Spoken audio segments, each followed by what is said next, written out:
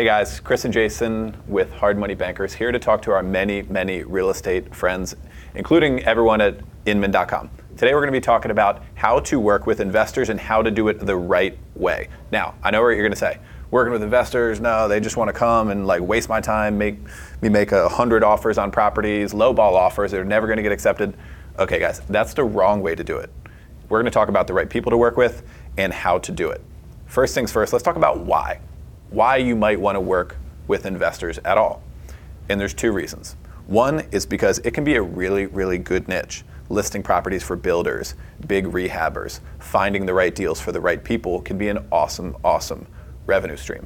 The second reason, and this came up a week ago, I was at a real estate event called Market Makers in Philadelphia with some high-level people on stage on a panel, builders, developers, agents, and they all said the same thing. Use your fee income, your commission income to pay your bills.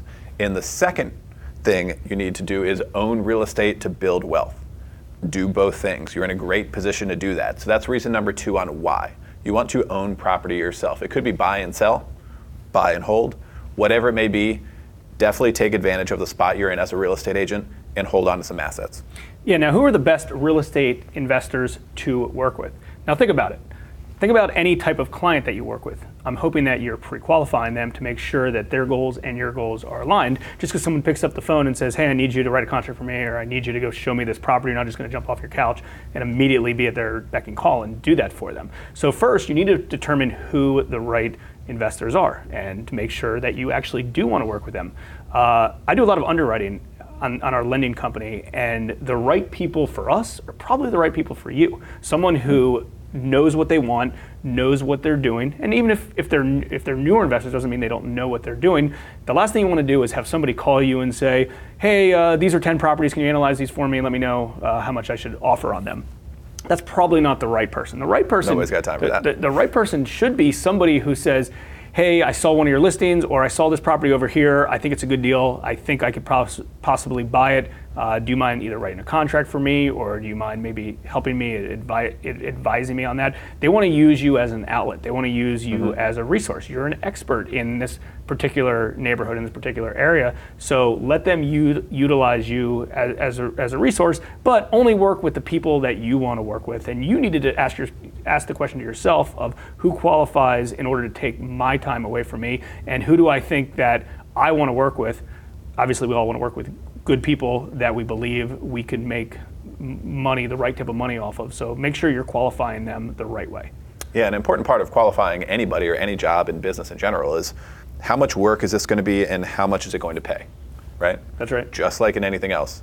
You're going to want to do multiple transactions with people, ideally, and it's going to need to pay X amount so that you're making that hourly dollar figure that you deserve, right? Yeah, and very important, and I think the who and the why kind of overlap, is how do I find some of these people? You may say to yourself, I'm not currently working with investors, I don't know really where to find them, I don't fully understand it. Well, start from scratch and get out there into the investment community. So, real estate investing is very niche. They have real estate investment associations, they're called REIA groups, there's meetup groups. There's a lot of networking that real estate investors do to get in front of each other. And you can do things that we do on a regular basis. We market to investors online. Maybe you have a good sized marketing budget and you want to do direct mail. Well, an easy way to get in front of investors that are actually doing deals is market to every single person who has purchased more than 2 or 3 properties in the last 12 months. Chances are if you bought multiple properties in the last 12 months, they're actually doing business.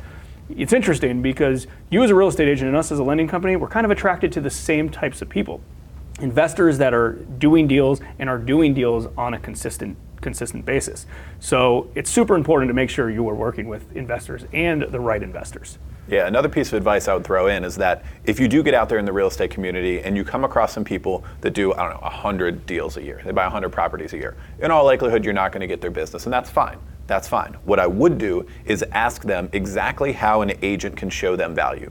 You as an agent who wants to work with investors, what exactly can they do throughout the process and the buy process and construction and listing side to show value to a big investor client?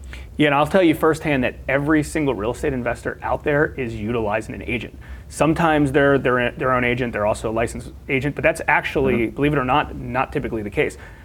Selling real estate buying real estate, investing in real estate, it's different skill sets. It's different niches. Like they don't overlap. I mean, some of the biggest real estate investors that we know, and we've done loans for real estate investors that buy hundreds of properties a year, and they don't have an in-house agent. They're not licensed agents.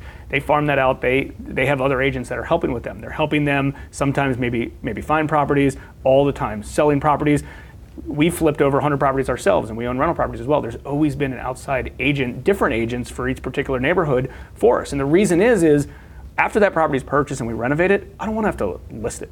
That's not our expertise. We don't want to spend the time on that. Sure. We want to hand it off to somebody who's qualified, someone that can handle that side of the business for us, and it works out great for all parties. Good stuff, guys. Hope you learned something from this video. The investor niche is a great one, but you got to do it right. Until next time.